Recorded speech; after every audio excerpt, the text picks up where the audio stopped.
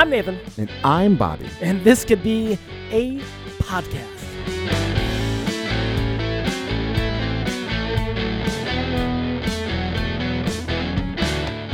We bought The Patriot recently. You purchased the movie. I think it's available like on Amazon. So we were going down. We're like, we just wanted a movie to watch. Sure. And we're like, a movie that we could just do other things to. Instead of watching The Last Mohicans, you watch The Patriot. Well, I want a movie I can do something to. It's been a while since I've seen Last Mohican, so. But it was, to rent it was $3.99, to buy it was $4.99. And I was like, well, that's wrong. Yeah, I feel bad. I'm like, no. For him. For who? Well, who are you worried about? I put myself in the Walmart $5 bin. I'm like, I'm sorry, but if I could go to Blockbuster and rent it for $3.99, or if I could go to Walmart and buy the Patriot for $4.99, yeah, I'm gonna buy it for $4.99. I'll have it. Sure. We used to go to Walmart and just find random that $5 bin was a gold mine. It was awesome. But yeah. So I just I had a lot of experience with that, so I just put myself in that situation. I'm like, yeah, we're gonna pay the extra $1 to watch. Hold on. I swear you said $14.99. No. Like it was like more expensive to rent it rather than an extra own $1. We're talking one extra $1 to own versus rent. $13.99 to buy, and I heard $4.99 to purchase. I'm like, oh, well, yeah. Of course you're gonna buy it. No, it was just a strictly like the movie's good enough. Eventually, I'm gonna have a reason to watch The Patriot again. Yeah.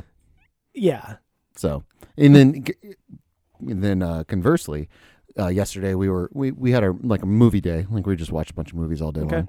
And one of the movies that was kind of always on the list of like, oh yeah, we should watch that movie, but I don't know if it's going to be good or not. It was A Million Ways to Die in the West, the Seth MacFarlane movie. But it was just like, it's one of those movies where you're like, I guess maybe if it's right, sure, we'll watch it. But then you never do. Yeah. Been that way for 10 years?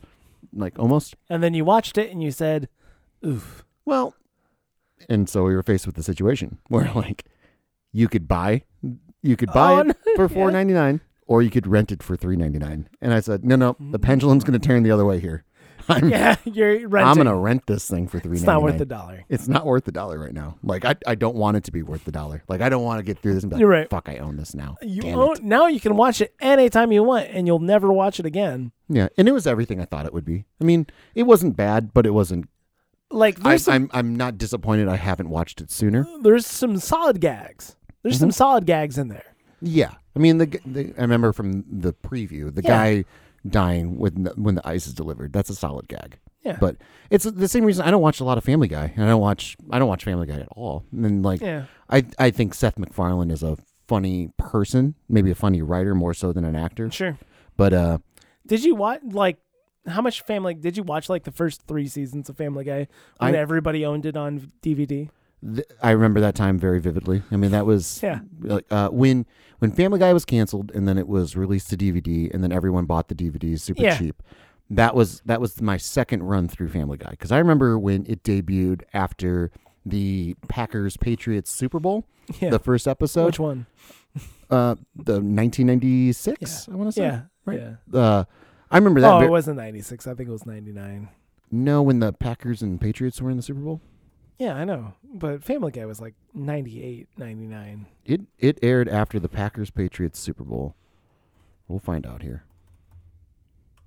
It's not this time. So, 1996 is the 1996 season, so it would have been 1997 that it aired. Oh, really? So, and then we're going to correlate this with the Family Guy TV Wiki premiere. Well, I spelled premiere wrong, but it's going to fix it for me. Boom. Boom. No? No, just scroll down. I was going to say, No, where are you going? January 31st, 99. So then what was the Super Bowl it followed? Hold on, wait. Because it followed right after Super Bowl. Yeah, of course it did. Was it the... I don't know. What Super Bowl was in 1999? We're going to find out. Just say Super Bowl 1999. Well, that's going to give you... You want Super Bowl 1998. 1999. Because it was 1999. That was... Nope. Broncos defeated the Falcons, but that was... All right, Broncos-Falcons. Sorry. Yeah, this is on you. This is on me, but why do I remember that then differently? I don't know, because you're crazy. You're misremembering your Well, youth. no. Wait. This is... Okay, first aired, last aired. Okay. First aired. All right. 99. I remember Brett Favre associated with the first time I saw Family Guy. That's Okay. just a little synapse in my brain. So... Is that when he retired? Nope, because he played another 10 years. What? Brett Favre played into... No, I'm right about this one. You want to go Brett Favre? I know this. Yeah, because he played for the Vikings. Yeah. Yeah. Oh, well, like for a season. 2 seasons. 2 seasons? Yeah, I think 2010 he retired. Can you just go right down to the wiki part of him like showing his dick to a person? That was pre-Vikings. Yeah, 2010. See? I'm right about some things. I'm wrong about some things. Personal life, family, flawed. high school coaching, charitable work, business, entertainment, endorsements, and if personal conduct issues, all the way at the bottom. NFL personal conduct rules. Yeah. Oh, he was from drinking alcohol after he admitted. He was on Vicodin. Yep. And spent 46 days in a drug. That was swept under the rug. I mean, that was... I don't remember that at all. Because he came back, and again, I'll have to fact check all this shit, but he came back and played. He suffered a fucking seizure? Jeez. He came back and played on a Monday Night Football, and it was a big deal that he was back from Rio, because it was in season that he had to do it. Oh, no shit. Yeah. No, I do not remember this at all. Yeah, there's a lot going on in the world. Let's look up Brett Favre's Brett Favre's. Vicodin addiction. God, I love that band. Brett Favre. They're huge in Green Bay. They're just... Oh, man. Boom. But he's still alive. That's the other thing with taking pills. People get really cavalier with it. That's why I don't take pills. Generally. Yeah. I don't know if I can't imagine, people say chase that dragon, Well, I don't think I've never been something like, man, I got to get like that again. it's interesting because when it happens in movies, I just watched Mr. America, Tim Heidecker's mockumentary, Christopher Guest style or mockumentary, and he goes through basically the hotel room scene where you're just it's black, everything's dark, and you're just drinking and smoking and doing whatever comes trying to you. grab a bottle of pills and miss and knock them over. Exactly, you're just doing that kind of thing. Yeah, where it's not that it would be peaceful, but there's some type of freedom, I think, in that. Not that you want to go out that way, but no, I don't want to die of an overdose. I'm putting that out there right now. That's now on public record. That's why I worry about pills, because you never know how many pills is too many pills until it's too many pills. I mean, there's suggested doses. I think you're making a weird leap from taking a couple of ibuprofen because you're achy, and swallowing a handful of Vicodin and chasing it with a half liter of vodka. No, I'm saying that taking a handful of Vicodin would be terrifying to me. So I would, as it should be, because that's bad for you, that's as compared to popping a couple of Tylenols. No. What I'm saying is that taking that amount of pills, because fuck it, who cares? Yeah. That's a terrifying thing. Sure. Yeah. Don't do that. Yeah, I don't understand what you're saying. Yeah. Well, you're adverse. I never said taking 2 ibuprofen is horrible for you. No, you're anxious about it. How about that? Yeah, it's a slippery slope for sure. There's a slippery slope. I'm pretty sure Brett Favre didn't start off with taking 2, or pretty sure Brett Favre did start off with taking 2 Vicodin and then just moved up. Sure. You don't generally start off with a handful of Vicodin because your body can't handle it. Yeah. How much Vicodin have I had? Not a lot. I don't know how many. I might have had 3 Vicodin pills, but then again, there's a weird thing about redheads and pain. You guys can take more of it. Something it takes more to overcome pain. In redheads, it's weird. Wait, what? Yeah, I need double the dose of anesthesia than most people. That's weird. Yeah, it's a weird thing where. What? Yeah, it's a whole thing, like just redheads anesthesia. Can gingers take more pain? Can redheads take more pain than? Yeah, or like they feel more pain. I don't know. It's wait. It has to be one or the other. Like, do they feel more pain, or can they take? Like more pain? it takes more anesthesia to put us out. Okay. I remember as a kid getting like a filling put in. Mm-hmm. And I'm like, man, this fucking hurts. This fucking sucks. I can feel all of this. Okay. Redheads need more anesthesia. We'll go right to WebMD here. What was the phrase? That's it. Word for word. Yeah. This is from 2002, so yeah, lots changed, but sure. So it was like just something that was an old wives' tale that anesthesiologists, said to each other. What? And then it was like, oh, these people people who are downtrodden and underrepresented, they actually have a voice. They actually mean, like, when they say they actually hurt, they mean they actually hurt. You're going to treat them as their own subsection of human here? Yeah. Okay, well, so hit me with the science, Bobby. I mean, I'm trying to gather it all here so we can the fiery redhead spirit. It seems that redheads require more anesthesia to go under, quote unquote, than other hair colors do. About 20% more. So sure. about 20% more. So not double, but no, but any increase is interesting. Yeah. So a new study has implications for redheads who require surgery. It also gives researchers a better understanding of how anesthesia works in humans. Do you consider redheads humans? Yeah. Okay, cool. As a redhead, yeah. Okay, cool. I was just asking. No, I'm just letting you know. Red hair is the first visible human trait or phenotype to be linked to anesthesia, says study author Edwin P. Liam, MD, a researcher with the University of Louisville. The link is likely due to an improper functioning receptor of certain cells that give pigment to people's skin and hair, he explains. Yeah.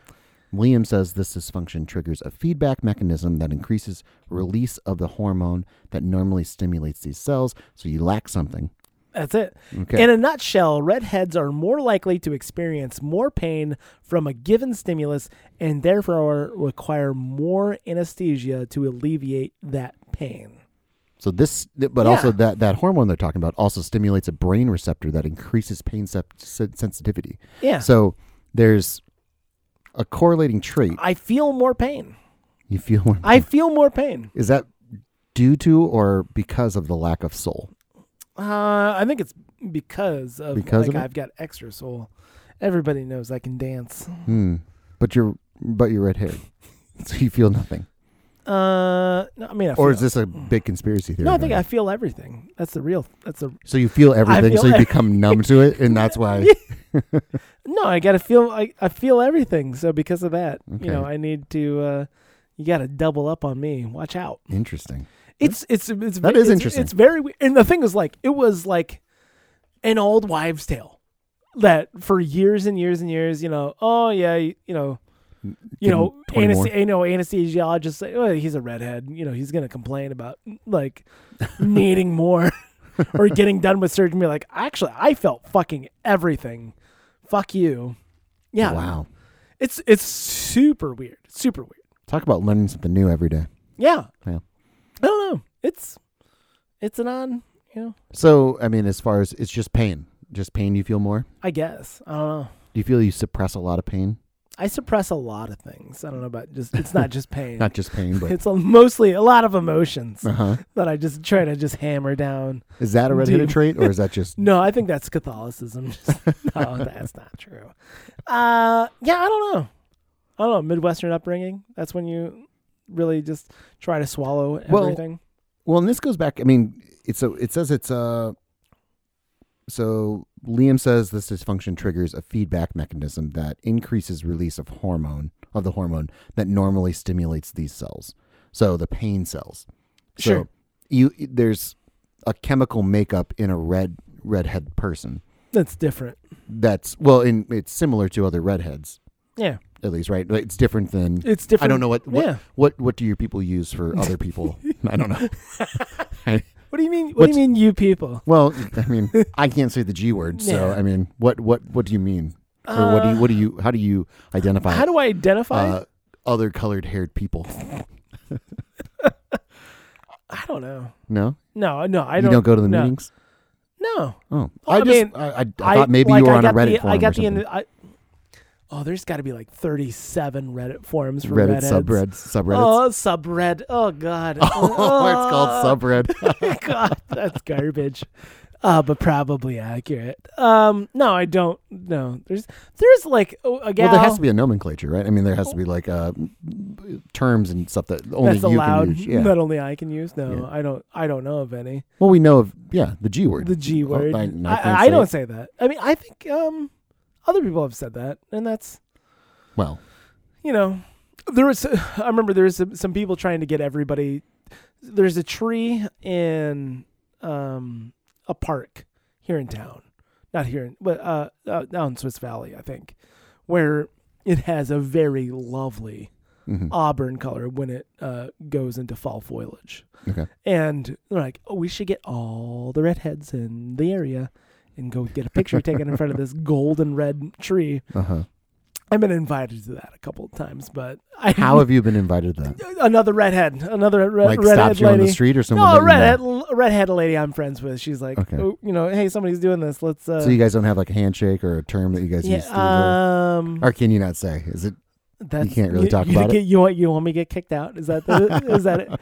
Weird secret? I'm just trying to dive into this world here. Apparently, secret society of redheads. You have a different. That's hormone. A garbage Netflix show if I've ever heard of one. No one wants to watch that. Nobody wants to watch that. Ugh. Yeah. But I'm just interested. There's a chemical makeup of your brain that is different. I've been told many times that my chemical makeup of my brain is... Chemical Breakup is an emo band, by the way. Chemical Breakup? Oh, they're just like a bad My Chemical Romance cover band. Yeah. My Chemical Breakup. My Chemical Breakup. Ugh. Show title. Ugh. It's so bad. Yeah. But it's weird. Just like... Well, I mean, when you're talking about, obviously the difference of the human species and everything like that, so to be able to categorize there's so much, right, obviously, and so to be able to like identify like specifically red-haired people feel thank you the pain receptor in their brain more than anybody else, and you can scientifically prove it, right? That's very interesting, right? I mean it's like sickle cell anemia, just like being so like really. Oh, well, and then there's no rhyme or reason as to why. It's just because of the pigment of your skin allows genetic mutation. Right. Versus like socioeconomic issues leading to it. Like, when you say like, African Americans are, prone to diabetes more so than anybody else. Yeah. Well, it's like, that's not because that's of the color of their skin. That's just poor people disease. Well, I mean, it's diet, all right? Yeah. So poor people disease, yeah. Well, I mean, but that's what it is. The correlation is not because of your skin pigment. It's because of your socioeconomic class, yeah. Yeah. But you're not dealing with just because you go for anesthesia, you feel it more because, well, he's a fucking redhead over here. Right? Nuts. It's crazy. Yeah. I'm sorry your people have been oppressed. You know what? It's tough. It's a burden I bear. Hey, so I wanted to tell you a story. Oh, I have a story. We got an email from a fan. Okay. I don't believe you, but go on. No, this is a true story. It's a true story. It has nothing to do with you being redheaded, but it is. It's close. Well, it has to do with your book. I got a book. You got a book. You want to pitch the book real quick? It's Things I've Said to My Children. Came out like 5 years ago. Go check it out. Buy it on Amazon. So buying it on Amazon. Okay. Funny. Was it? Funny, not original. Not original. What the worst review said. It's.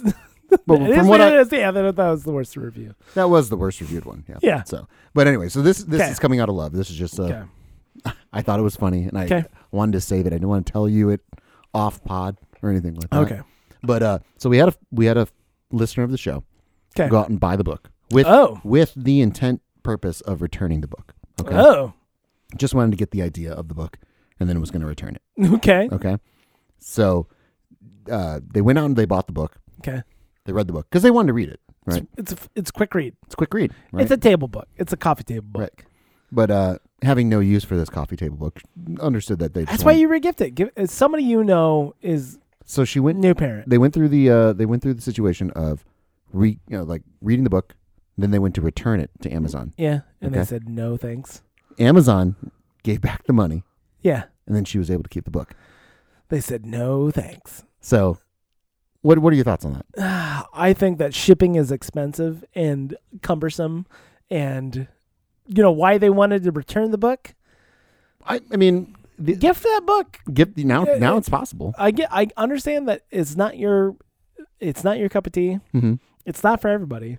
It's not that it's not for everybody. Because I think there's plenty of there's plenty of relatable bits. Sure. This is a funny little thing. This little running bit we have on the show. I just thought it was funny that, do you still get a cut of that, even though Amazon just ate the no, cost? I already got my cut. I got my cut years ago. So that's probably part of the reason why. Yeah. Because there's nobody. It's more work for Amazon. Oh yeah, it's a ton of work for Amazon. Amazon purchased. Well, I don't know how many books Amazon purchased. I don't know how many are out in print. That's a good question. Mm-hmm. I'm not shitting on your book, by the way. I feel don't like you're shitting on my book. No, no. So I wouldn't pay money for it. my I would cut, expect a free copy. I gave away. I got I don't remember how many. I think I got 30 free copies of it, and I just just gave them away. Can't make a call. I just gave them away. Mm-hmm. I'd have to buy them. Well, you could buy them and get your money back, and then give me a free copy. Can you please do that, please? Oh no. Well, maybe. Yeah, buy it and then return it, and then that they won't take it back. There's some kind of algorithm where they see that. They're like, 5 people have bought in this book and then wanted it returned. Maybe that's the call to arms that we're looking for. It's keep buying Nathan's book until you can return it, and then they take it back. Right. That's it. That's what we're asking. Keep buying this book. I think it's probably more a question of the day that we live in, the times we're living in. These unprecedented times. Where it's just everything's getting shipped out, and the idea of taking something back in is just I don't fucking know what to do with this. Well, and trying to navigate that side of the physical portion of it. Right. Is just this is a lot of fucking work for us to reshelve this.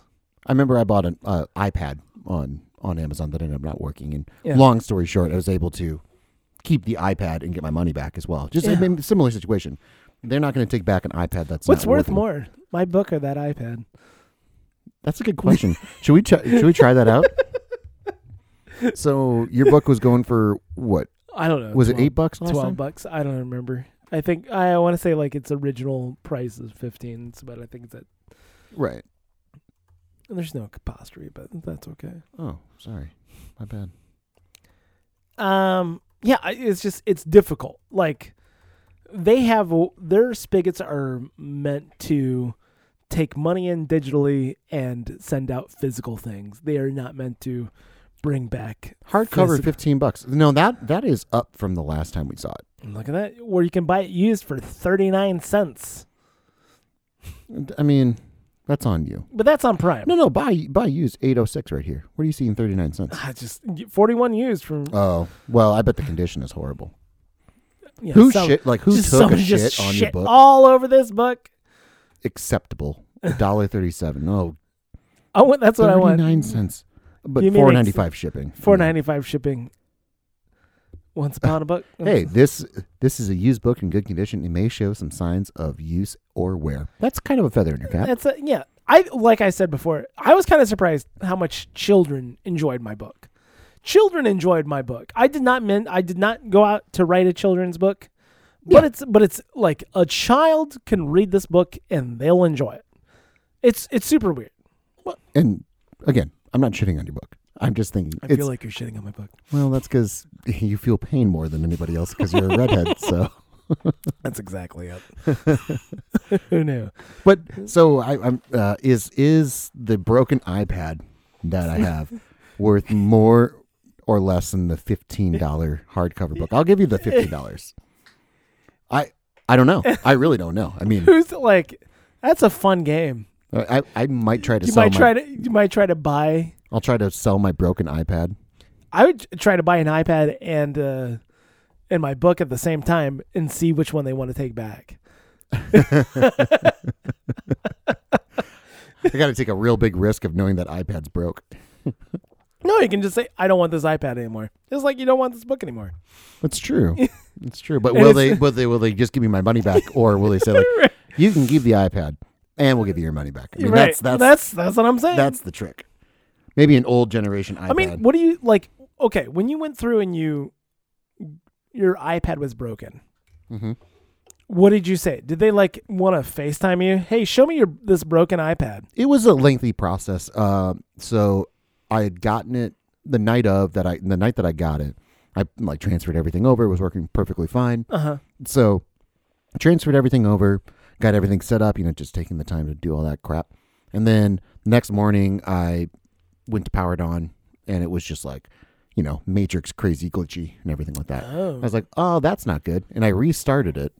And then when I restarted, I was able to get it open again. I'm like, okay, that's weird. I'll monitor that. And then we went out for the day. I'm going to monitor the Matrix, yeah. Right. I want to monitor, like, maybe it was a little glitch. Who knows? Right. But then we went out, ran some errands, came back. Then it never, ever came back on. Right back to the Matrix. Oh, no. Never, ever came back on. When it would, then it would be super glitchy. The Apple logo would come up and be, scooting back and forth. Glitches, basically. Oh. And then like the Matrix. Like the Matrix, yeah. A lot of that. So immediately I was like, oh, fuck, damn it. I bought a shitty little iPad Pro. And was it refurbished? It was refurbished. Okay. Yep. So through a secondary seller, and then immediately called Amazon. And to their credit, I mean, on their side, they were great. They were like, contact Apple. Don't tell them you got it secondhand. See if they can. Yeah. The Apple Care can, walk take care you through of it. something. Yeah, walk you through something. Apple Care couldn't do anything like that. Like everything that they would say would just, I mean, a number of things. I would say I tried like 10 or 12 different things to try to make it work, and forums and everything like that. Never worked. Ended up finding this great guy at Amazon, and kind of was like, can I get your like reference number so I can keep calling back to you? And then, sure. I got someone good on the line, and you understand the situation. I don't have to re-explain it all the time. Right. And so I talked with him a couple times, and eventually came down to like, all right, so what we're going to do is we'll refund you the money, and then you can just keep the iPad. Because I was worried. I was like, I don't want to send this back to the third-party dealer with all my personal info on it. Sure. And then be like, well, fuck, I guess maybe it's something like I couldn't figure out, but they totally can. Now they have all my information, shit like that. And he totally understood that. So. And they wanted to ruin you financially. Maybe. Who knows? I did put in all that information in there, so I had everything signed up. But took it to, it was the logic board on it, I believe is what it was. But because he even take it somewhere? Yeah, I did. I took, because he's like, take it to somewhere local and see maybe if they can fix it or something like that. And I'm like, all right. And in the meantime, they just gave you all your money back. Yeah. I found a really good guy. I gave him, it was one of my only reviews. I think we talked about it when we were talking about your book. And the only review I've ever done on Amazon was that customer service rep that I got. Yeah. Who was Jared knew what the fuck was going on. Yeah. I forget his name, but yeah. So anyway, all the listeners, buy my book, buy an iPad, and see which one. A refurbished iPad. Just see which gets returned first. Yeah. That's I'm thinking I should try to get this used copy of your book, and then at 39 cents. And then see which one I can resell. So put this thing on eBay. Yeah, that's a good. Because here's the thing: would you rather buy a book for $5, or would you rather buy a couple generation old iPad Pro that needs $1,000 worth of work? I don't know. I don't know. I think your book would sell first. Probably. I think your book would. Because that's the thing has become a paperweight. Because it's like, well, even if I get it fixed, it's still a couple generations behind. Right. So it makes no sense. But I don't know. But you can buy my book, I guess. I'm not going to tell you no. I just wish there was a situation where you could take advantage of you buying your book and then scamming it. Yeah, scamming if there's a scam. You just keep that book. You just keep that book. And you're like, okay, cool. This is our in that we've been looking for. It's a weird thing where you get to do that once. They're not going to let you do that. Like suicide? Like it works once? Yeah, they're not going to let you do that more than once. No, it has to be a collective effort. Right. I do question how many of my books are just like sitting on a shelf in Amazon and just packages of books. Because I think it was like 10 books in a box. Mm-hmm. How many just random you boxes? think there's like one guy that's like, I want these fucking books gone. Like he's so fucking pissed. Can we like, these are just eating up space. Yeah. Like what I kind of question which like warehouse they're all just sitting in. I don't remember how many like were printed off. Is that a documentary that needs to be made? Just me trying to figure out where your books where my books are in search of your treasure. That's a good question. That's a good question. In the meantime, it'd sell out. I'd sell all my books in the end, right? And maybe a couple more, and I'd make a little bit more money. Have to go. Yeah, that's a way to promote. That's it. I'm spitballing ideas here. That's a good idea. I wanted to make it because you could do like a separate overtone of like the Amazon warehouse like protocol and like how big it is. You could do like a little bit inside baseball on how Amazon actually works. And but you're just in search of. I want to find out in search of things. Where's I said to my children. book? Yeah, just get my agent to work it out. Yeah. I've never met my agent. Talked to her on the phone. Yeah. A couple times. I haven't talked to her in a long time. Friend of the show?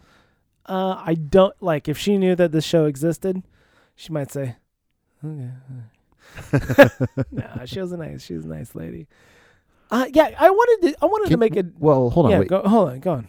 Well, I'm saying like, well, so you say when you say you have an agent, I mean, is an agent that you can pitch things to? Or is it someone that's... She's a literary agent. Okay. But I'm saying, like, you can pitch things as far as, like, if I came up with a new book idea, she'd shop it around for me. Shop it around for potential, like, publishing deals? Yeah. Or potential, like... Yeah. Okay. Yeah. She wouldn't... I don't... like, as far as, like, a film or, like... Well, I understand that. I know. We have so many great ideas. We have so many great ideas that we're not going to hear on the podcast. Well, you're going to hear a couple. Maybe later. You don't know. We might come up with something real good right off the bat. Yeah, speaking of film. That's always possible. And this is what I was going to say. Okay, sorry. Before you rudely cut me off. This is why I shit on your book. just because you shit on my book. The idea of like a documentary about my name, I've always kind of wanted to make. It's like, a true sign of a narcissist right there. Sign of a narcissist. So, like, I've got, like, my name... And why we pronounce our name that way is something I've always been curious about. Maybe it's just because my wife's like, like, why the fuck do we say it this way? I find this hilarious. Like, yeah, you think that a documentary of how your name is pronounced? Because I don't know. Interesting to anybody else outside of you and your family. I don't know why my name. I think it's super weird. Okay. I see what you're saying. I can still find the humor on the other side of it. There's a certain level of like your market is like, hey, me and everyone I'm related to. Anybody who's ever come across the ocean. Like, what's the log line for this movie here? I don't know. Like, what's in a name or a rose, join his name Rabager. It's like it's so weird. I was thinking about that the other. I'm like, it just doesn't my last name makes zero sense. So you think you'd find someone that's like 80 years old and be like, I remember back when there were the Ribbiters. I really want to go to. I want to go to Germany and go to that little village and say, okay, how the fuck do you say this name? Really, tell me, please. I see this as a subsection of like one man's quest to find out who he really is, not just. Yeah. In search of... I'd have to, like, understand my own lineage a little bit better than I do. Would you ever do a 23andMe, like, DNA test? Sure. I don't know. Like, I have a hard time believing you would come back with any kind of, like, surprises. And, like, oh, no, you're Western European. There's nothing. Hey, you're all white, by the way. Hey, surprise, you've got German and they just Irish add in the end, like, by the way, you're going to be a little more susceptible to pain. It's going to take a little more anesthesia. I don't think that's going to, well, maybe. I don't know. No? I don't know. I it's always been interesting, but also, I don't like the idea of sending, my Your DNA. data. Yeah, my DNA. off to somebody that I've never met. How the Golden State Killer thing, I don't know. I mean, I know I'm not going to go out and murder a bunch of people. Did they get him through a DNA test? Yeah. A 23andMe kind of thing? It wasn't 23andMe, but it was something similar. Well, I always got to leave that door open to be a serial killer. So. Well, no, that's on me. Do you want to like fuck over your second cousin who's out there murdering a bunch of people, mm-hmm. and because you you put your thing, is like, oh, well, I know he's related to this guy, mm-hmm. so let's explore that scope, because that's what it was. It was like his like second nephew or whatever. Gotcha. Did a 23andMe. So to stop serial killers, we should all take a 23andMe. No. Okay. I don't know about that. Also, it's getting into it like a Minority Report type of situation, future crimes kind of thing. I only see that's where it leads to.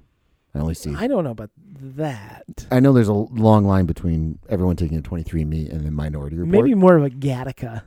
Maybe a Gattaca situation. Have you seen mm-hmm. Gattaca? Yeah. Yeah, a long time ago. But Gattaca holds up. It's good. Anyhow. Ethan Hawke, Well, and more Uma Thurman? Uma Thurman. No, more Alan Alda. Not Alan Alden. Alan Alda? Yeah. Not Alan Alden. Which one's which? Which one is Hawkeye? MASH is Alan Alden. Okay. No, that doesn't sound right. Alan Arkin? Alan Arkin. Yes, it's MASH. We'll look it up. Alan Arkin is MASH. Alan Alda is PB from The Rocketeer. Yeah. I know Alan Alden. Alan Arkin. Anyhow. We don't need to look that. It's Alan Arkin. Okay. Anyhow. Back to the point of all this. Yeah, the idea of like, I don't know if I want my data to go off further than myself. I don't know about that. I'd rather wish they'd take all that information and go back through all the old rape kits. And well, I bought a 23andMe for my grandpa for Christmas one year. Yeah, basically it's like I don't want to do it, but like if you do it, then that's okay. Technically, like it's going to be pretty close, Good enough. Yeah, good enough for me, Yeah. And he never did it, and I was like, you motherfucker! Like he's like, I'm worried about them getting my information. Maybe or like ambivalence, but I killed like 5 people back in the 60s. Right, I don't want to touch this. And shit. I just I know that someday that's gonna bite me in the ass, and I don't want it to be because of fucking this, Bobby. Exactly. How fucking dare you? I'm like, well, you're not wrong, Grandpa. The same reason why I didn't do it. I selfishly only wanted to find out. You're worried about you killed somebody in the 60s? I only wanted to find out my DNA through other people without me giving it away. Oh, yeah, I'm not worried about like my killing spree that I've never gone through. But I would like to leave the door open that you know of. That I know of. I did wake up in that park bench one time when I had no recollection. Covered in blood. Covered in blood. I mean, it could have been human. It could have been dog. I don't know. But I don't know. At a certain point, at a certain point, all blood looks the same. I just came from a costume party, and I had to stab the neighbor owner's dog. Right. Yeah. I don't think it's knowing that they're going to hand off information to authorities. I don't like. Well, I don't like that at all. Well, and the other thing too is it's kind of like, so I the beginning of the year, we came home and from going out to dinner, and I walked upstairs with wet shoes, and then I turned around and I slipped and I fell on like three of our stairs, and I cracked my hip pretty good, and was in pretty good amount of pain. You were laid up. I was laid up for a little bit, and then it became a situation of like a week and a half. Yeah, and it was like, well, do you go to the hospital? Like, so this happened on a Saturday night at like 11. And it was like, well, I'm not going to the hospital now. I'm not going to go to the ER. Right. That's ridiculous. And then the next morning, it's like, it still fucking hurts. And it's like, well, called my provider, and it was, we don't have the X-ray machine on a weekend available, so you'd have to go to the ER if you need an X-ray. So then it becomes a situation of like, well, am I going to go and pay X amount of money to be told something I already know? Basically, like, you fucked up. Yeah, like, hey, you really bruised your hip a lot. Like, cool. That's what I feel like. Cool, and that'll be $600 for the service. Awesome, thank you. Sure, or whatever. But the same thing with like the DNA test of like you get it and you get the same situation. You know, you're like, oh, you're half German, half Irish with a little bit of something. That, right. You know what I mean? Like, hey, you're I don't feel like, Indonesian. I feel like there's not going to be any surprises with me. Right. My mother's done a pretty good job of some genealogy, and I know roughly like my father's side as far as like outside. I mean, I knew my grandparents, and lucky. Not really. Like my dad's dad, I don't remember him. I think I was probably I think maybe 3 when he died. But sorry for your loss. Oh, thank you. Thank you. My grandmother, I mean, I knew her, and she's like 100% Irish. So, or at least that's the story I've been told. Are there like secrets lurking in my genealogy? Probably. Maybe, yeah. Probably not.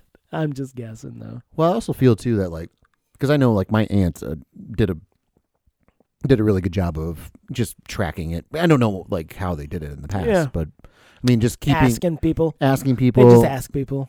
Right, but again, like asking people and writing it down. I mean, the writing it down part is that's an important part. Yeah. So, and when you do have people that, if you did you have great grandparents? Do you remember a great grandparent? No, they were. I mean, no. I mean, you were the youngest. I'm the youngest, and my as far as like my maternal grandmother, she was fairly old when she started having kids. She only had 3 kids, and she was pushing 40, I think, when she had her last child. Gotcha.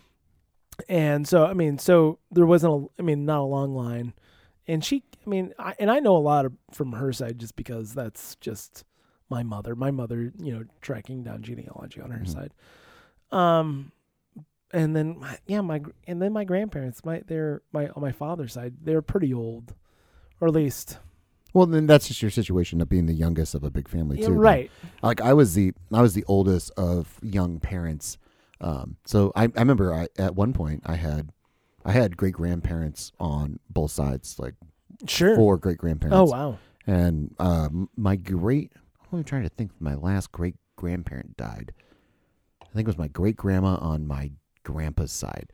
Passed away, probably in the mid 2000s. Oh jeez! So like, holy shit! Yeah, the just the access to backstory, ancestry, basically, right? Was available. Because again, like they would remember at least their parents and their stuff like that, and where they came over and yada yada yada. And I think I don't know when they came over from Germany, but it was again, you could trace it back like within my lifetime at least for when they were alive and everything like that.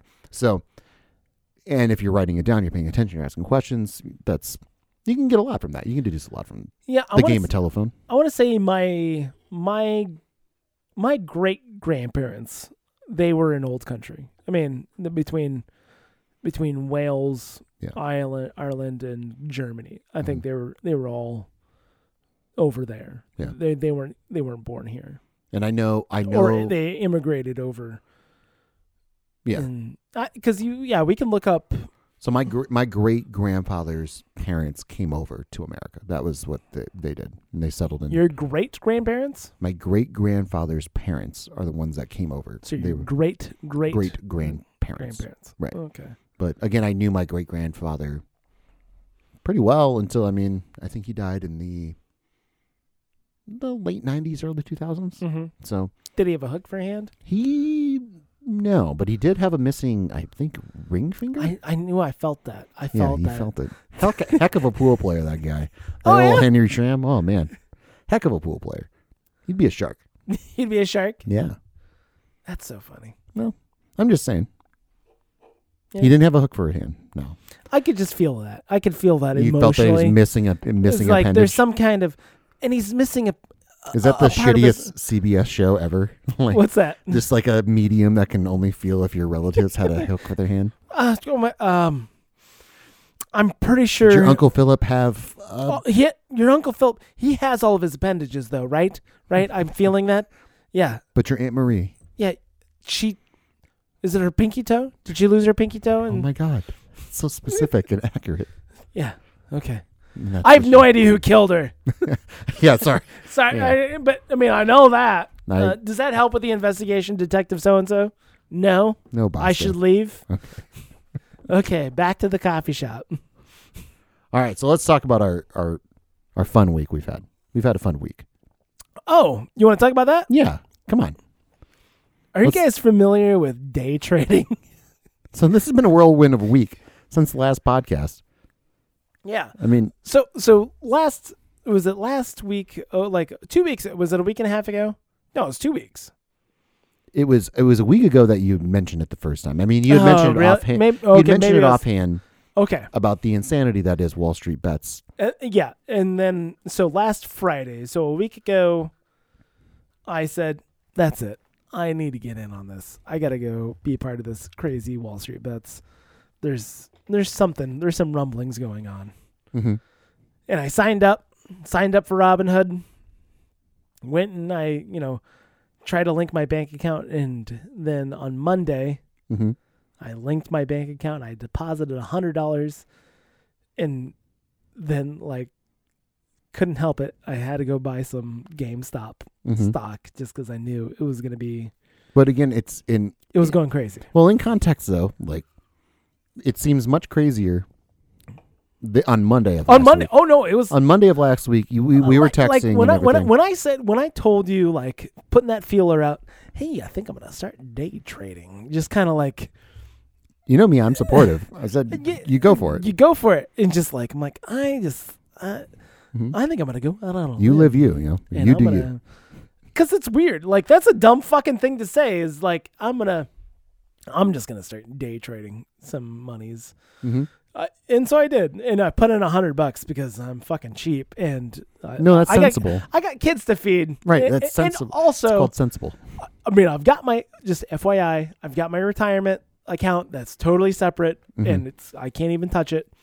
I'm working on it. That's its own thing.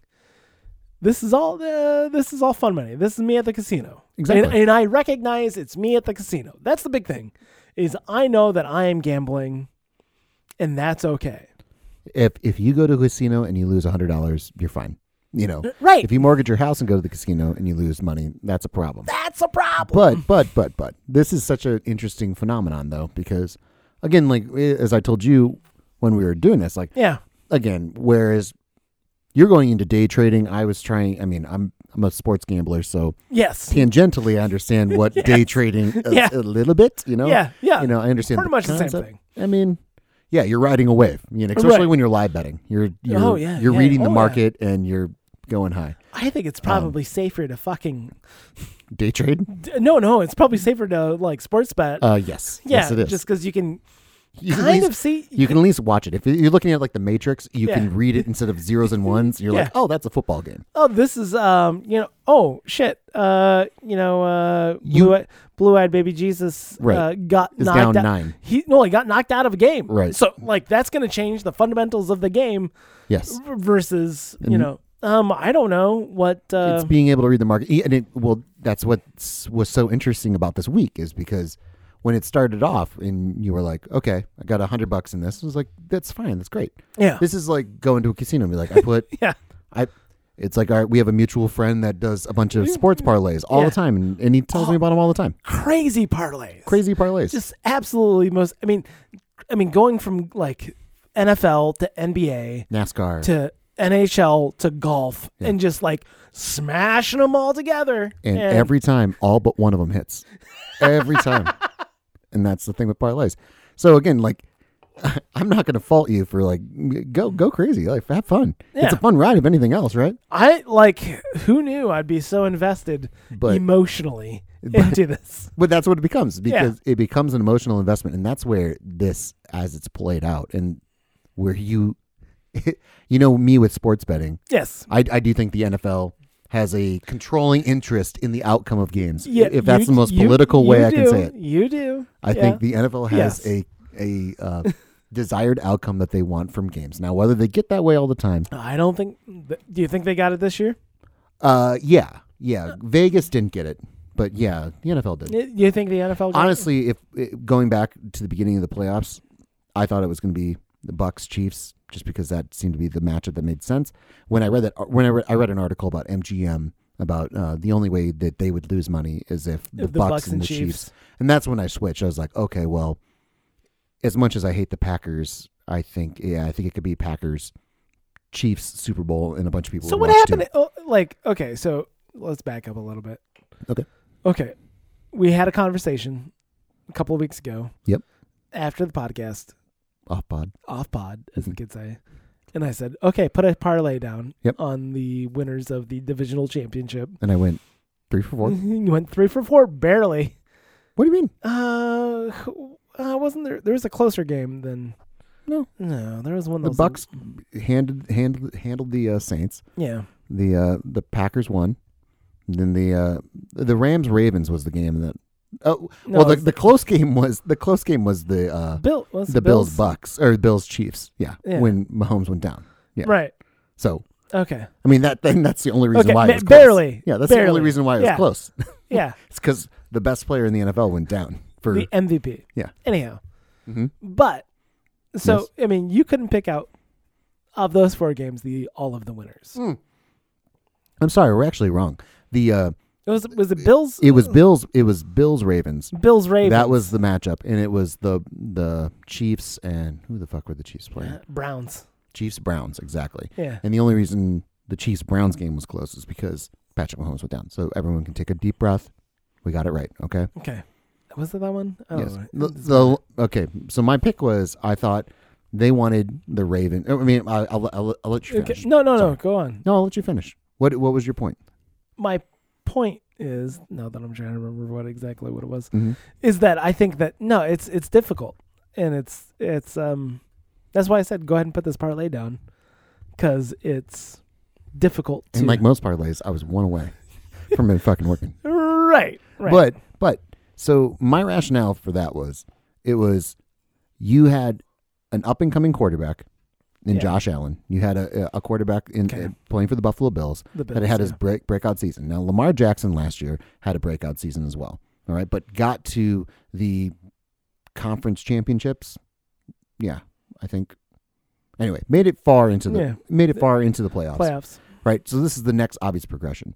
And the Bills came in so heavily favored, and I was like, is there a chance that everyone's going to be overloaded on the Bills and then they're going to let the Ravens go through?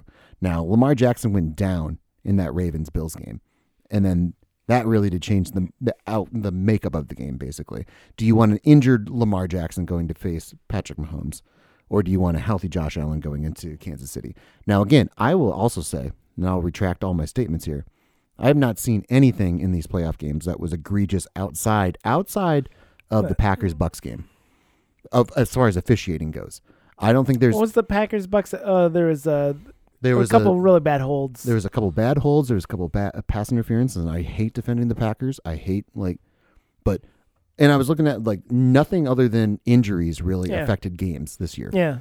Because that's the thing. When I say head to head, I mean helmet to helmet. Yep. In the Browns no call Chiefs game. Browns Chiefs game when you almost had a carbon copy. The next week. Yeah. And that's just, I think that's in the Bucks Packers game. I mean, it's officiating crew. But when I say the NFL has a controlling interest in the outcome of the game, that's the officiating is where they have that. That's the only thing. You can't control the coaches, you can't control the players, you can't do anything with that. But you can control fucking Aaron Rodgers not running it in. But you can control the calls you make. You know, I would love to see. And if you want to go grand conspiracy theory on it, sure, maybe they do. Maybe they have control over it. Maybe they're like Aaron Rodgers, don't run it in when you can clearly run it in. You think so? No, but if that's what you want to say, I don't think so. That was pretty clear. Now, do I believe Aaron Rodgers when he thought I'm not going to run it in because I thought we had 4 downs to do it? Yeah. Actually, I believe that too, because I think actually any one of us listening to this podcast could coach the Packers for the last 25 years. You think that's when they jumped in? The head coach jumped in and said, let's just kick this field goal. Matt LaFleur, you contact the podcast at thiscouldbeapodcast@gmail.com and challenge me. Yeah, I mean, literally, like you said, anybody can coach the Green Bay Packers because it's just hey, Aaron Rodgers, go do whatever you want, and that's okay. But what I'm saying, because you're that talented. Well, yeah, exactly. And again, when you're talking about control of a game, it's it goes back to the conspiracy theory stuff. We're not going to get into it, but again, like where you cannot control. It's a giant can of worms. Don't open it, please. But you cannot control that many people, and I agree with you. It's hard to control that many people, keep those lips sealed. But you can have influence over a certain amount of people. Sure. And going back to this Wall Street Bets thing, like when you started off on Monday, and this whole thing really started kicking off, because it really started kicking off on Monday. I mean, Monday went nuts. Yeah, Monday was nuts. Because I think it was a week ago from this past Monday that it got up to $40. Yes, and that was kind of crazy. That's crazy. And then it got up to 80. It was 80. I think it was like 80. It was like 80 at the opening on Monday. And so on Monday, like I went through and verified my account to be able to deposit money into my Robinhood account. Yeah. And I'm like, okay, all right, $100. Oh, it's my 2 deposits are there. I can actually put money into my Robinhood account.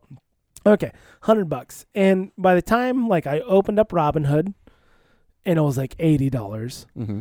And by the time I got my money deposited, it was like over $100. Right. And then I opened it up the account, and my funds are there. It's over $100. Jesus, it's 110, 100, 120. It's like, oh fuck, do I need to like buy now, or is it going to go back down here? Is it going to crash back down here in a second? Read the market or not? And I bought 0.79 shares at $126 a share at like 9:30 in the morning. So if we look back on, let's see here, Monday January 25th. Yeah.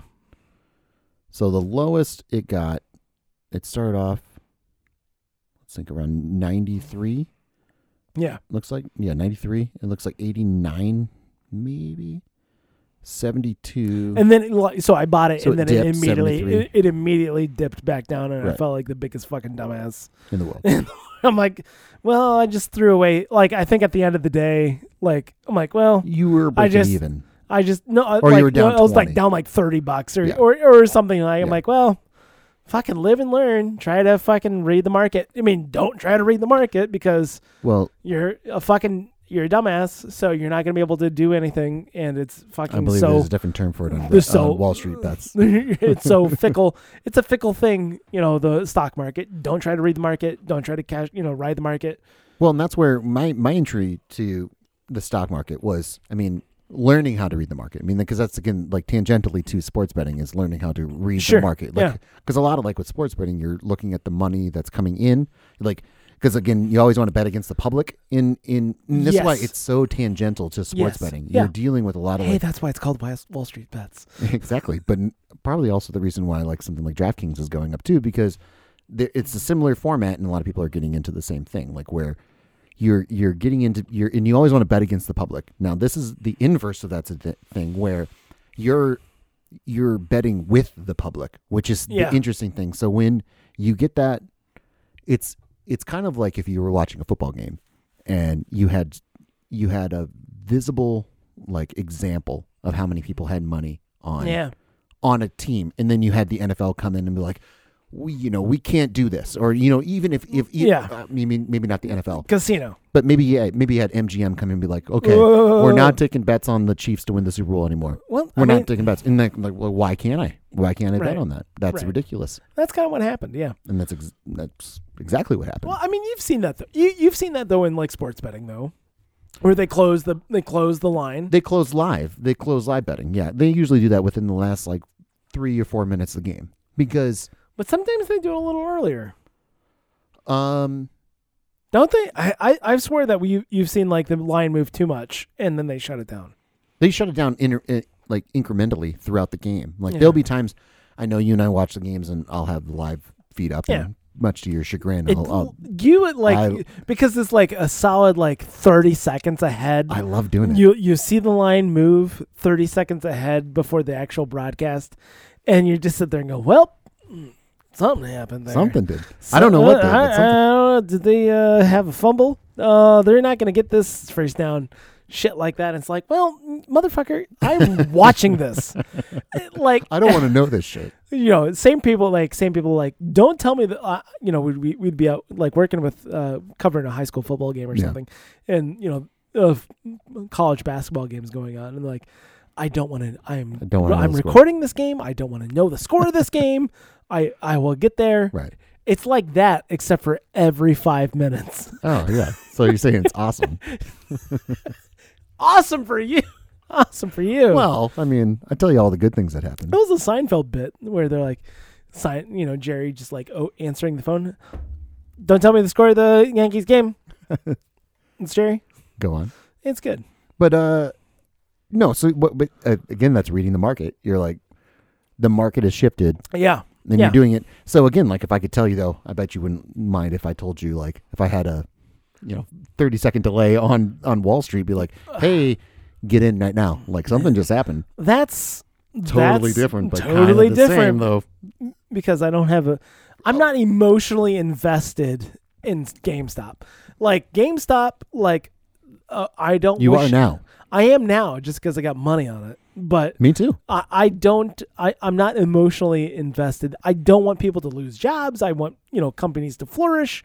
But I don't give a fuck about them as a company. I think it's fine, whatever. I'm sure there's probably like another person and a half, company and a half willing to take GameStop's place. Mostly Walmart. Well, it is an interesting like battle to be fought. Like you're not fighting for the little guy, but you are fighting for the little guy in comparison to the Teslas and Apples sure. and stuff of the world.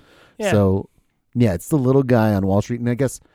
And we've kind of talked a little bit about it, but the problem being the over leveraging of percentages in the company, like that's when you're dealing with, and that I think that's why it's so powerful, and I think why it's a model. I think they're almost creating a model that can be not replicated but implemented because I don't think the results are always going to be the same.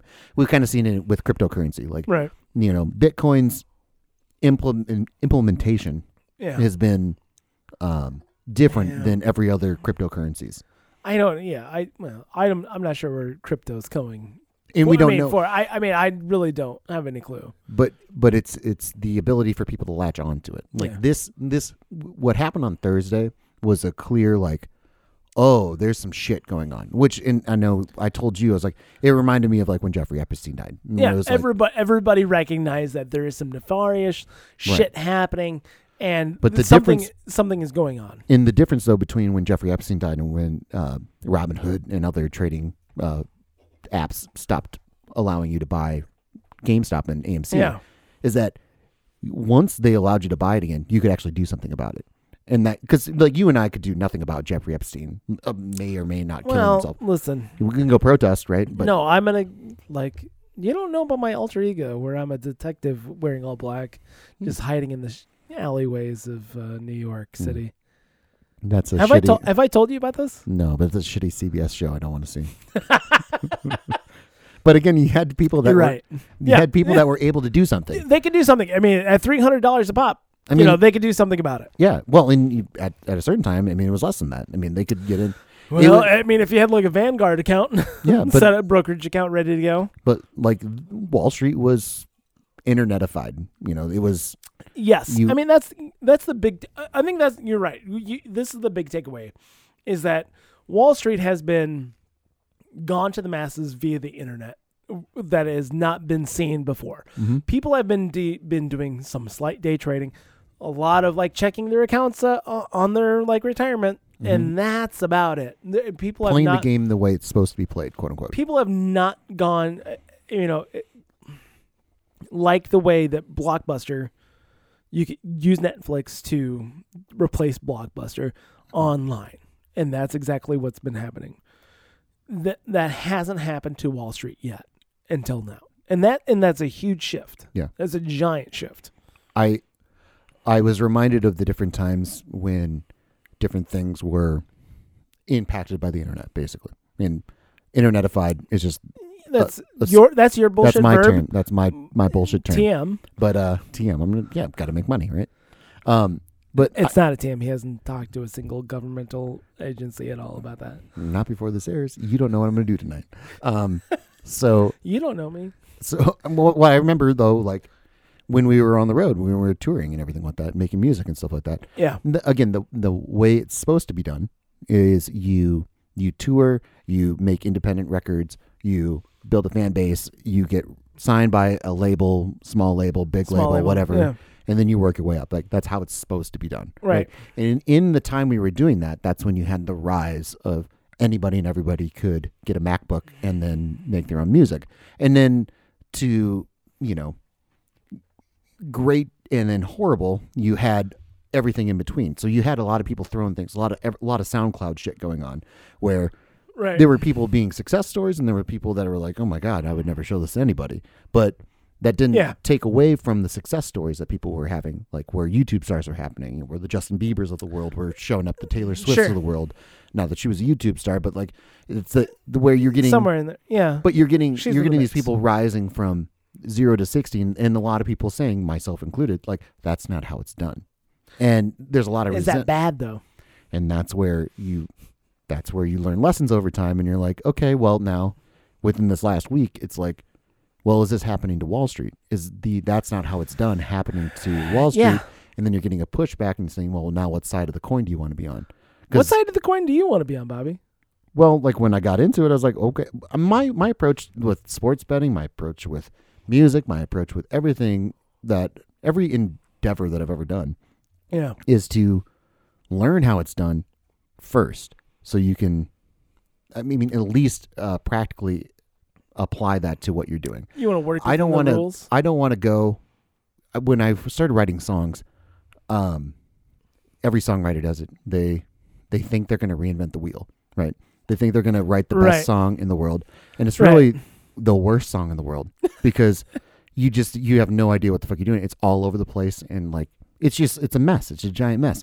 So like not everything is comparable. Not everything, like how you trade on Wall Street. There's no one for one. Yeah, right. I get that. So when you sat down to write a song, though, like okay, this is my first song.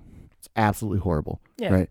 But over time, when you're like, I'm going to learn how to write a good song, which is learning how to play other songs, which is studying other songs, which is, writing a lot of bad songs and everything like that. And so you write a good song. And then when you write a good song, you're like, that's a good song. Now, what makes a good song? And if you're interested in it, you kind of go down that rabbit hole. If you're interested in it, go look up Rick Beato. Right. And well, Rick Beato is a great... What makes this a good song? Yeah. If I had Rick Beato as a source, do you think 15 years ago. Do you think Rick Beato's like changed the way people write music, though? I doubt it. On a personal level. I doubt it. I would like to think that Rick Beato has a reach to people that can appreciate music in a different way. Yeah. Like my wife is a music teacher at a great junior high here, and I've told her like, just show Rick Beato. Just play Rick Beato because he does like contemporary pop songs. Like he just break down a song, understand why you like a song, other than just like it makes me feel like I feel like a lot of people listen to. How many songs have you heard like make the back of your neck tingle? Is that a thing for you? That like when you know a hit? Is that kind of what you're talking about? Yeah. Oh, countless. I love that. That's my favorite thing in the whole wide world. Yeah. Like the first time I hear a song. That's why I think you think I'm a little more cynical when it comes to music than I actually am. I mean, you are cynical when it comes to music. Let's just be honest here. I'm cynical when it comes to the music industry. How about that? No, I actually wish that the music industry was more like how old Wall Street worked, last week. Before that, it's like I want this set thing in place. I'm like, because again, you want to know the rules so you can play within them. Is that it? Not that you can play within them, but it was a clear path as far as like, it's a clear path as far as the cream is going to rise to the top. Yeah. And this is... Do you think that's how Wall Street works, though? No. I mean... That's all nepotism. And so I'm saying that when you had the music industry, and I'm going to say like 1995 is a great example. And then up until 2006, I think, is when the music industry finally died. All right. That's what I'll say. But I'll give like 1995. What was its swan song, Bobby? What was that, 2006? Death Cab for Cutie's... God, fuck! I don't know. Fucking remember that album. Anyway, but when you had A&R guys going out and like finding bands, and like, they were staking their reputation on that band, and like so their success was tied to them like believing you and taking you to the next level. That was a huge thing. How much that like baseball scouts? I mean, yeah, similar. Yeah, a lot of your reputation is based on the success rate you have. Like if I find, Pearl Jam. I'm going to have that much more success with the other bands. And that might actually be inflated. Like, because I had success with Pearl Jam, I'm going to make this other shitty band kind of, like, not that Pearl Jam's a shitty band, but, like, I'm going to make a shitty band actually bigger because of my clout that I have. And can push them far. I forget what it was. Is there a Moneyball movie about music like that? I don't know. Would you watch a Moneyball movie like that? Yeah, probably. I like the shit. I love Moneyball. Yeah, it's a great movie. I can't think of one off the top of my head of like A&R guy. Is there an A&R movie out there? An A&R guy just believing. Well, the concept of an A&R forcing it. He's got to get one more in. Before he retires. God. It's simple. It's close. It's like on the tip of my tongue as far as like. I mean, this is Spinal Tap is kind of the last-ditch effort of a band itself. Sure. My favorite movie of all time. Not Popstar. I'll just holler in the praises of Popstar. Never Stop, Never Stopping. Tim Meadows' character in it is very similar. But he's a manager. Yeah, but the A&R scout and you're is not a very gonna like it. The A&R scout is a very foreign concept to most people that are not associated with the music industry. Yeah. So someone's job that is to go out and find a band. Again, if we're going to tie it back to Wall Street and everything like that, your job as a day trader, your job as just an investment broker, anything like that. You're looking for something that's going to be successful. You're going to look at something that's over the long term is going to make you and everyone you're associated with money, right? And now whether that's God willing, but that's different to every label. Like so whether my label is indie rock, then I'm going to look for the band that doesn't need hits, but needs to like resonate with an audience. Now, if I'm signed to a pop artist or like a pop label, now I need to find that next thing that has hits and everything like that. So it's all in what your what your atmosphere is basically. If you're in an indie label, you're looking for the band that's going to like maybe have a hit, but have a loyal fan base that's going to tour all the time. I think that's a great. I mean, an A&R guy who's had a couple of rough misses, and trying to find, he has to get the next. But the problem with that movie though, that's a time and a place. That movie doesn't exist past 2006 at the latest. You think so? There's no more A&R people. There's people that surf YouTube, which is again where if you're looking at the beginning of the change of Wall Street, this is what's happening. You're going to have people whose job it is to monitor the internet now. If they don't already exist. I mean, I know they're deep into Wall Street bets. I mean, I wish there was a way to suss out. The number of people on Wall Street bets are like, oh, this is fucking trolling. I'm not trolling, but this is, botting. Mm-hmm. Yeah, really? How much of that is happening?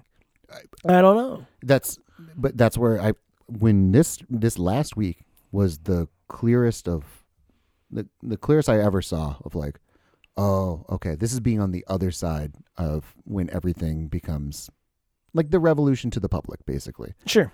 And they hate it. And actually, no shocker here, Wall Street has a lot more power than the music industry. So, like when it happened in the music industry, and actually tangentially, if you look at it, when it happened to the film industry had much more power than the music industry. I mean, you watch any movie, and it's like pirating is a 5-year, $250,000 sentence and everything like that. How many times did you get that on Napster when you fucking downloaded a song or when you bought a new album? It never fucking happened. Yeah. No. You maybe get a letter in the mail from your, internet provider. Maybe. Did you get that? Did you ever get that? I did. I got it once. Yeah. I never got that. But then again, I love music, but I don't live by music as compared to a lot of people. Mm-hmm. So, like, I've literally bought under 10 albums in my entire life. No, I'm talking about illegally downloading. Yeah, I know. Yeah. So, I mean... But the penalty for downloading a song illegally versus like pirating a movie is night and day versus like what happened last week on Wall Street. Like you're getting, I'm no doubt the SEC will come down on some people on the Wall Street bets.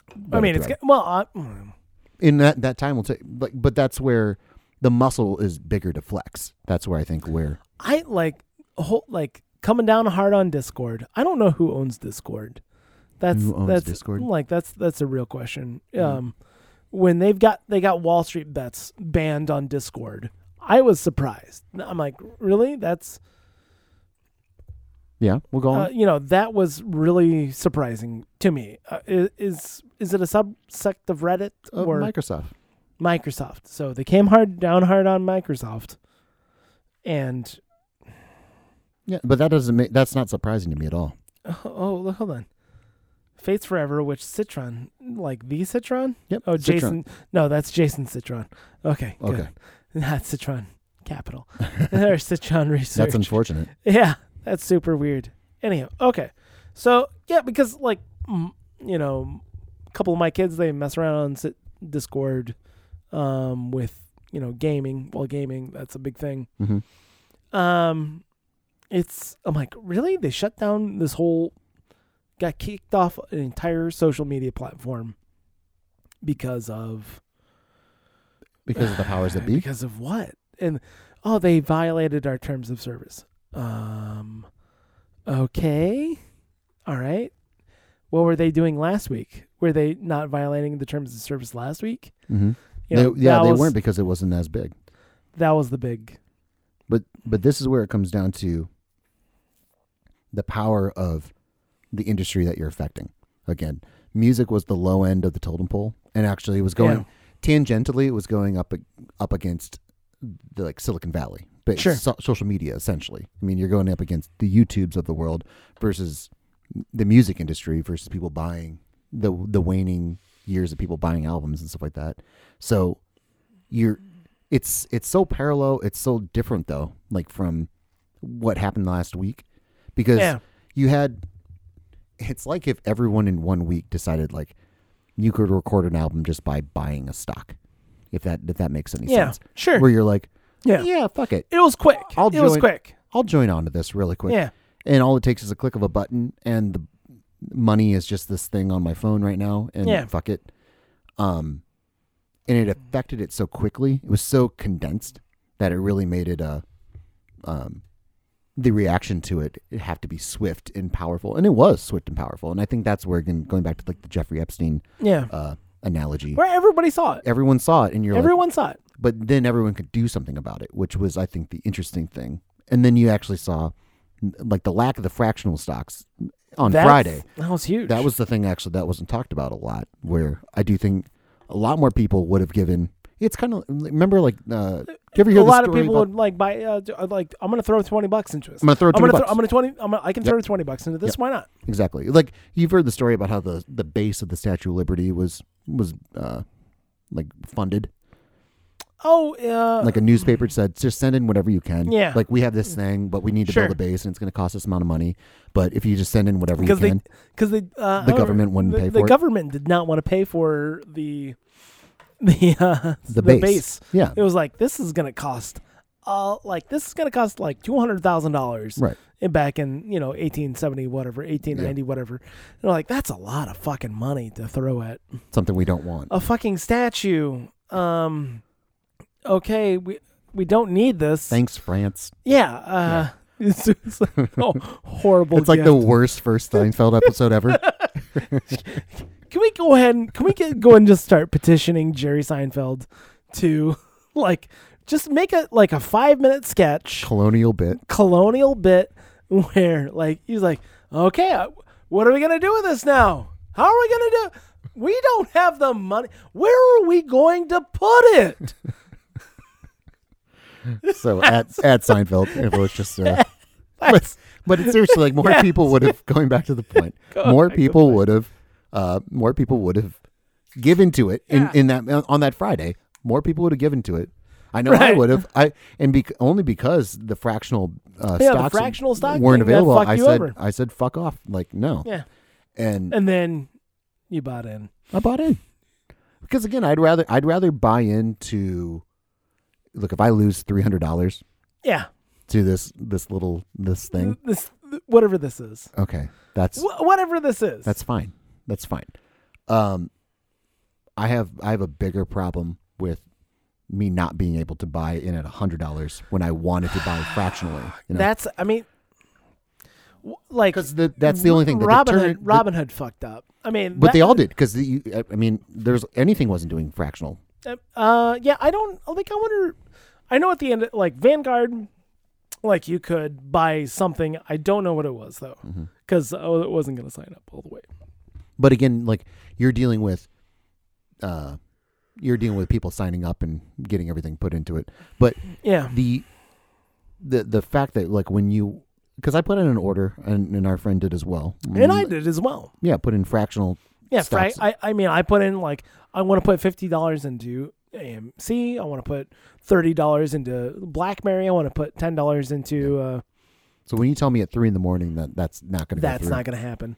I'm glad I got up and took a piss at 5:30 in the morning, so I could change those orders because I think that made a difference as far as like when I actually like because it was. I mean, they're all queued up. I wonder like how long it takes for them to process each actual purchase. But also when they made the decision to stop doing the fractional. Because they didn't fucking tell me. They didn't tell me. They didn't fucking tell. They didn't email me. Right. They said they didn't say that. Like when I went and I submitted that purchase, that it didn't. Well, this is not going to fucking go through. You fucking dumbass. Correct. We're not doing this because that's what they did after the fact. After they made a decision. So again, you're just looking at standard business practice. Like I put mine in before you made that decision. Therefore, you should honor what I made. Right. Well, you're going to take a loss. Fine, whatever. Or you like. It's going to push it however much it does. But you decided this is a line in the sand retroactively after I decided to make that decision. And that's all. Here's the deal. It's all in the terms of service. That's the problem. Well, and that's why that's why I went over to Schwab. Like the Plaid format that they use, I have a huge problem with Plaid. Plaid is a what's like there's some shenanigans going there. So right? Plaid in the terms and services basically has access to make decisions on your account, on your bank account, basically. Yeah. So the little bit of money that you put in, and they can see everything in your account as well. They can see everything in your account, and also when you go and make that like tiny deposit, or they make that tiny deposit and everything like that, a way to bypass that is they do that for you. So they'll basically do all the confirm that happened. And you don't have to do it, right? So that I can just put money in my account, right? I can just log into my bank account, and then they do all that back end stuff that you would normally do, like you put in 2 to 3 cents or whatever. I think it was like 87 cents total, whatever it was. Whatever, but they basically do that for you as a convenience, quote unquote. Yeah. But under that, they have access to operate under your account, basically. Yeah, that's crazy. And they were bought by MasterCard, I believe, a year and a half ago. That sounds familiar. Yeah. Yeah. So the Plaid format, I don't like it at all. And terms of service is bullshit. Terms of service when it comes to things with finance are very sketchy. All of it's sketchy. I mean, the Human Centipede episode of South Park is a great example. Yeah.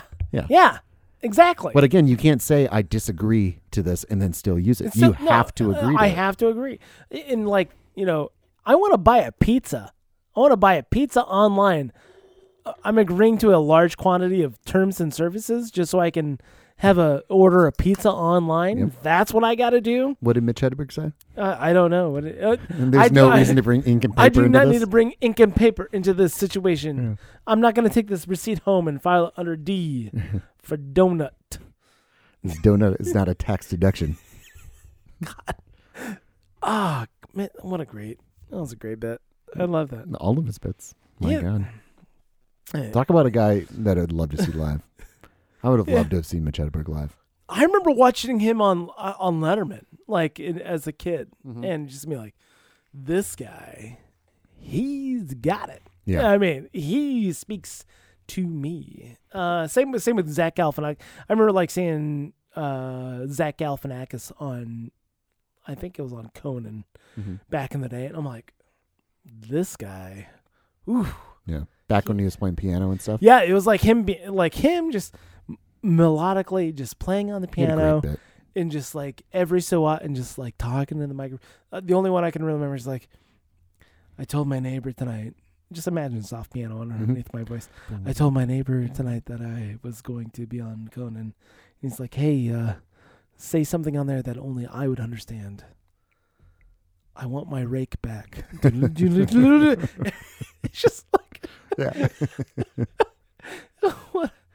It's fucking good. It's good. It's really good. It's good. And I don't know, when you again, talk about like a straight man who can always like it's funny to everybody else and they're cracking up, but he maintains a straight face. That's the hardest thing to do. I mean, I know you and I laugh at our own stuff a lot, but man, to do that in front of a bunch of people, and especially off the cuff stuff, where I understand if it's like a bit that you've been doing forever and you're dead inside to it, but if it's something off the cuff, like you showed me the Fred Armisen playing Blackbird on Jimmy Fallon.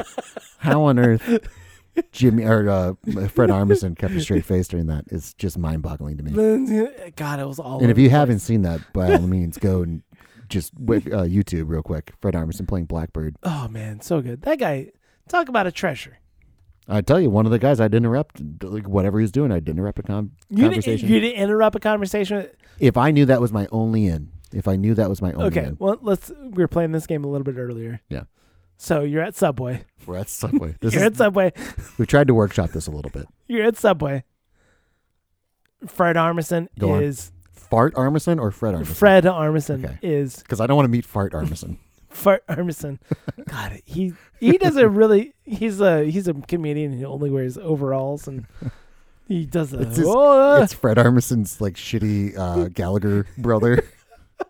Like, what would his catchphrase be? Do you smell that?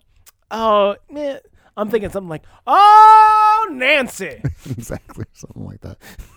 God, we'll pitch that. That's okay. So go on. This is what I'll bring up. Okay, so Fred Armisen. Yeah, he is 2 groups of people ahead of you. So 2 like pods of people ahead. What's a pod of people? Well, I mean, like it could be anything from like one person. Give me a number of people. Fred Armisen is putting in his sandwich order. Is he 4 people away from me? 3 people ahead of you. Okay. There's a single customer and then a pair of people who are ordering together. God, you're making this so complicated. I'm just letting you. I'm putting it. Okay. Like okay. I am. Like Fred Armisen is He's telling them what kind of fucking bread he wants. Okay. And there's 3 people. Then there's a dude. Okay. And then there's a couple together. Okay. And then there's you. Okay. At what point do you interrupt Fred Armisen? So at this point, do you peel off? I don't peel off right away because I don't want to be like stalkerish, and I also want to play it, you gotta play it cool. Play it organically, Yeah. I want to be organic meetup. I still have my earbuds in, so I'm listening to whatever. I know what the situation is. You immediately pause your music, by the way. No. I listen to my podcast. You gotta immediately just stop. You gotta focus. You gotta zero in. You gotta focus and just like, well, what is he doing? I gotta listen to see if he's carry out or to go. He got the tuna. No, like don't get the tuna. Apparently, that's a whole thing. That's when I would actually, if he got the tuna, I'd be like, Fred, no, it's not tuna. It's not tuna. Yeah, Mr. Armisen, you don't want the tuna. It's not tuna. So I would wait until he's done checking out for sure. Yeah. Then I might peel off. I might say, and if I have not placed my order yet, and he had been done, like checking out and everything like that, and I had not started my order, okay, I might peel out. Okay, ready for this? I'm gonna throw a curveball at you. Okay. He's at the fountain drinks. Okay. Filling up his Pepsi. Go on. And the sandwich artist that asks you what kind of bread you are, is it you're already invested? Do I know if he's staying or he's got it to go? I mean, here you never know. No, it's in the bag. It's in the bag. They're always putting it in the bag. No. When was the last time you went to a Subway? They put it in a nice little basket now. If you get it, if you eat there, yes. If you eat in the Subway, I know you've been in quarantine for the last year, but if you go to a Subway and you say, "Are we eating? Is this to go or for here?" and you say for here, they put it in a little basket. Dine in. Yeah. Yeah. No shit. Exactly. No. So I would know that. I would know like, oh my God, is that to go? Or is that he's got a basket? He's going to be here. So you tell me, is he getting it to go or is he sitting there? It's to go. I think that he's getting it to go. Yeah. I would get out of line. You want to see, you don't imagine Fred Armisen just sitting sadly by himself. Unless it's for a bit. I don't think he's going to sit there. I would get out of line and I would be like, hey, Mr. Armisen, just want, I really appreciate all your work. Love what you do. Is that what you'd say? I don't know. I'd say something along those lines. Yeah. And he'd probably be like, oh, thank you. Well, I'm like, all right, cool. I got to go order a sandwich. And then I go right back in line and say, budgies. Okay. You walk into Subway and Fred Armisen's eating a sandwich. I sit right down and look him straight in the eye. Say, Just immediately. You son of a bitch. You son of a bitch. You have no idea what you've done to me. Blue G Committee? Really? You know how many albums I've written? I wish... And you knocked it out of the park. Yeah. You knocked it out of the park. You've ruined me, sir. You've shown that you can write a joke album better than I can write any album. Yeah. And at the end of the day, this could be a podcast.